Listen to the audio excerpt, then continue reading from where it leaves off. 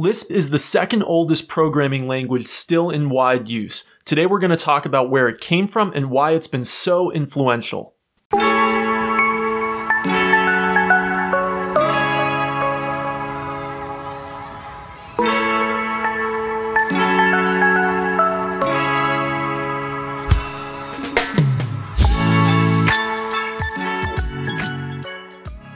Welcome to Kopec Explains Software, the podcast where we make computing intelligible. All right, Dave, this week we want to know all about Lisp. And let's start with the beginning. What is Lisp? Lisp is a programming language that was invented in 1958 by John McCarthy. Now, he was already an influential person in computer science. He had coined the term artificial intelligence just a couple years before.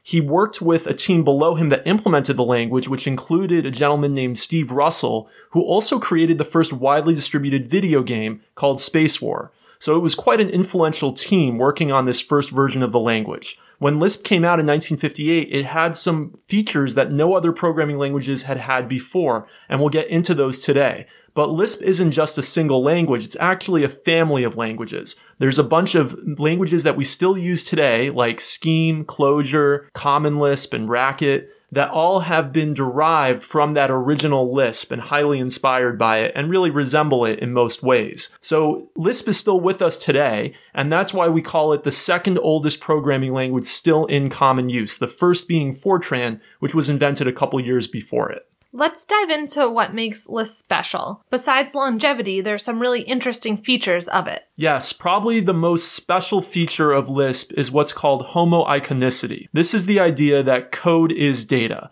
You can manipulate code in the same way that you manipulate data in the programming language. That's pretty interesting because it means you can actually manipulate your own program as it runs. You can actually treat code and change code while the program is running from within the programming language. So you can actually have self-modifying programs or programs that manipulate other programs.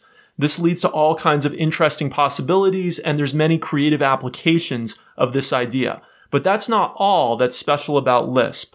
Lisp was the first language to introduce automatic memory management. This is now a very common feature across most modern programming languages.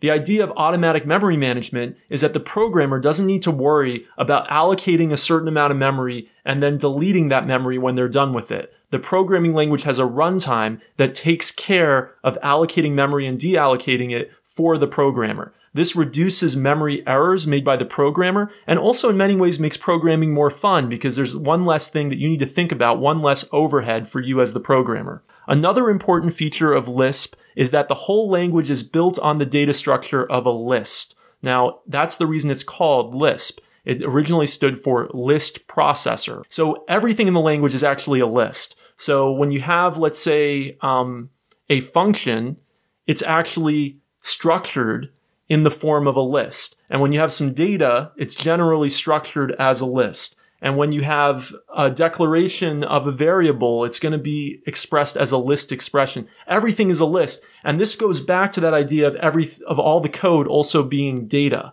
because the language knows how to process list data. And since all the programs are lists, it knows how to process programs as well. That's really cool. The other thing I've heard you talk about with Lisp is that it uses prefix notation. Yeah, so this is pretty easy to explain. So we're used to, when we do arithmetic, infix notation. So you're used to writing expressions like 4 plus 5 with the first operand at the beginning, then the operator, the plus sign between the two operands, and then the last operand at the end.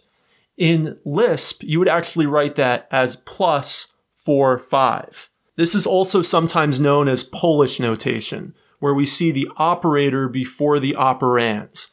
It turns out that structuring a language with prefix notation makes it easier to process, both for us to build the initial compiler or interpreter for the language, but also for manipulating the language at runtime.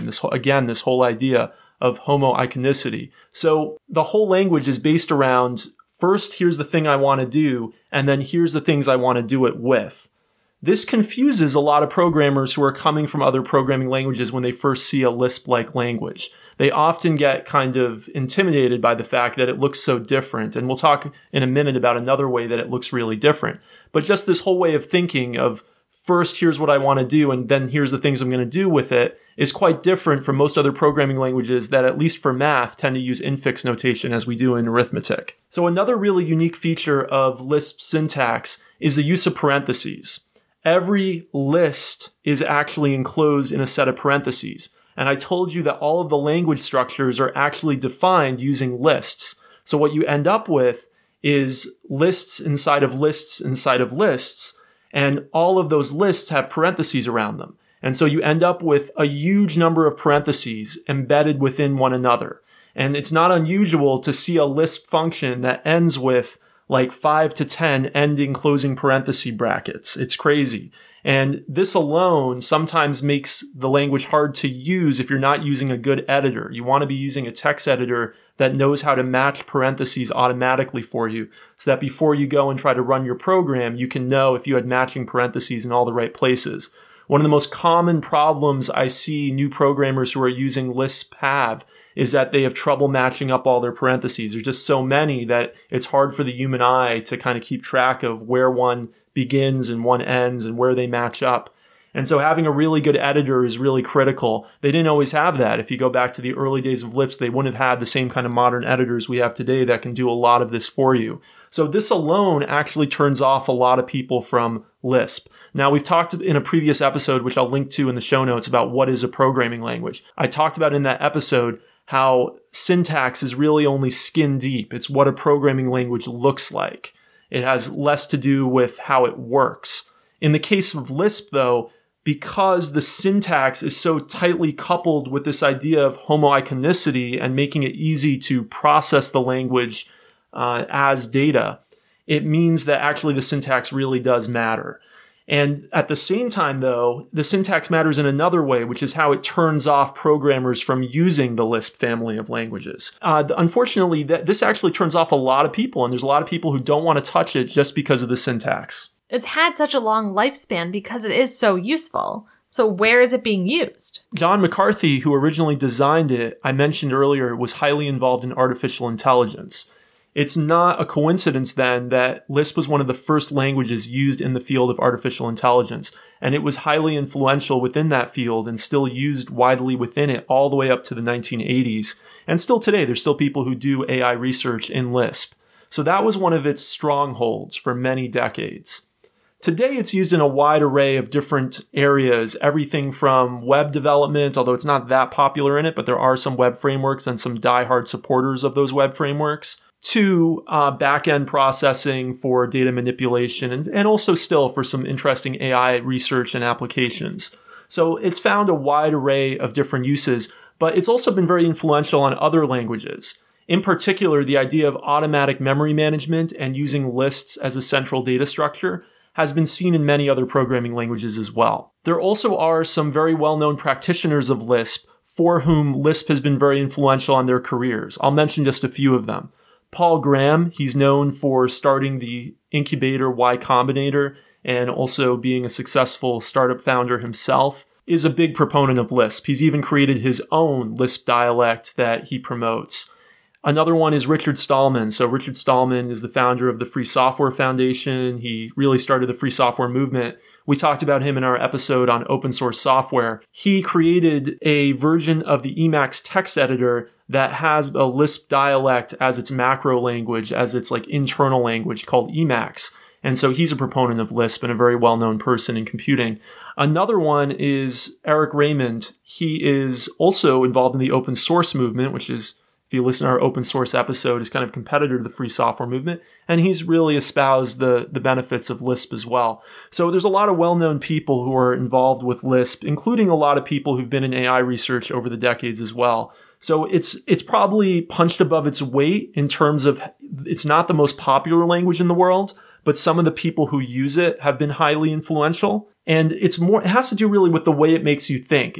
Just how different it is, both syntactically and also in terms of this idea of homoiconicity, as you program really makes you think about ways of solving problems in different ways. And then even if you don't go on to use Lisp for the rest of your career, you might take some of those ideas with you to the language that you tend to work in day to day. Well, in the 80s, weren't there some machines that were made for Lisp? Yes, there was actually a movement in the 1980s for what are called Lisp machines. These were machines that were designed from both a hardware and a software perspective to be fully built around the Lisp programming language. So they were really like optimized for programming in Lisp.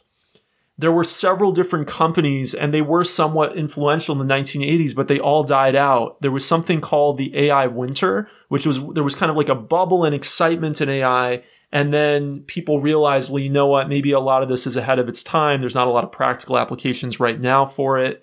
And a lot of that died out. And with that kind of AI winter, I think a part of that was these Lisp companies going away because, like I mentioned, Lisp was highly tied to the field of AI for many decades. So yeah, there was whole computers built around the idea of being good at working in this programming language. And those companies went away as Lisp kind of went away. By the 1990s, Lisp was not that popular. And it really seemed like it was something of the past. But there's been something of a renaissance over the last couple of decades, new dialects of Lisp that are really gaining traction. One of the most popular right now is called Clojure. It's built on the JVM. It can actually work together with Java. So people who work in a Java-based environment can easily integrate Clojure into their workflow. And I think that's one of the reasons that Clojure has been popular, is that it's kind of the best of both worlds if you're into both Lisp, but also into working in a modern enterprise environment. Would you encourage a new programmer to learn Lisp? Yes, I absolutely would, because of the way that it'll make you think differently. So it's actually used to be very common in introductory programming courses at the college level to use Lisp, in particular a dialect of Lisp called Scheme. In fact, when I was in college, our second programming course was in Scheme. There's a famous book called The Structure and Interpretation of Computer Programs. It was written by two MIT professors, and it serves as an introduction to programming in the Scheme language, which is a dialect of Lisp. It was used across many college campuses for decades. It still is used today. I think recently Scheme has kind of died out in its academic popularity compared to where it was maybe a decade or two ago, but it's definitely still used. And so the reason it's used so much in academia is really, yes, it expands your mind as a programmer. It makes you think about programming in a different way. And you're likely to come away with that thinking, you know what, I don't know if I want to program the rest of my career in Scheme, but there were some things I learned programming in Scheme that really are going to change how I program in Python or Java, etc. And I'll just also add that that's something about Lisp, is it tends to be kind of sometimes thought of as an academic language. It is very popular, these different dialects in academia. Are they always the most practical languages? Maybe not. They don't always have the best performance characteristics. Sometimes they're missing some powerful features that other languages have, but that doesn't mean they're not used in industry. So Clojure, which I mentioned earlier in particular, is breaking out into industry in certain niches. So I wouldn't say that Lisp is a wholly academic language, but I will say it has more of an academic flavor than maybe your average programming language does. Well, there's a lot more we could say about Lisp. We could talk about specific things like how it's dynamically typed or the different kinds of list operations that generally exist within it. But I think this high-level overview is enough to get people interested at least. If you're not a programmer, you probably don't want to go any further. But if you are, I really recommend that you check out a language like Scheme or maybe Clojure and get a sense of how it differs from what you use day to day and how those ideas that we talked about today, like homoiconicity, might be powerful. The last thing I'll say is it's interesting how much you can do with just a single data structure like the list, right? The list internally is typically implemented using a linked list, and those of our listeners who are programmers know what that is. But it's amazing how flexible and how powerful just this single data structure can be. We can build a whole programming language just around the idea of linked lists. And these languages tend to be very good, these dialects, at processing lists. So you'll see that they have all kinds of specialized built-in functions for working with lists. And when you go and you use these languages and then you go back to your Python or your Java, and then you're using a list in those languages, you might be kind of missing some of the power of list manipulation that exists in the language called the list processor.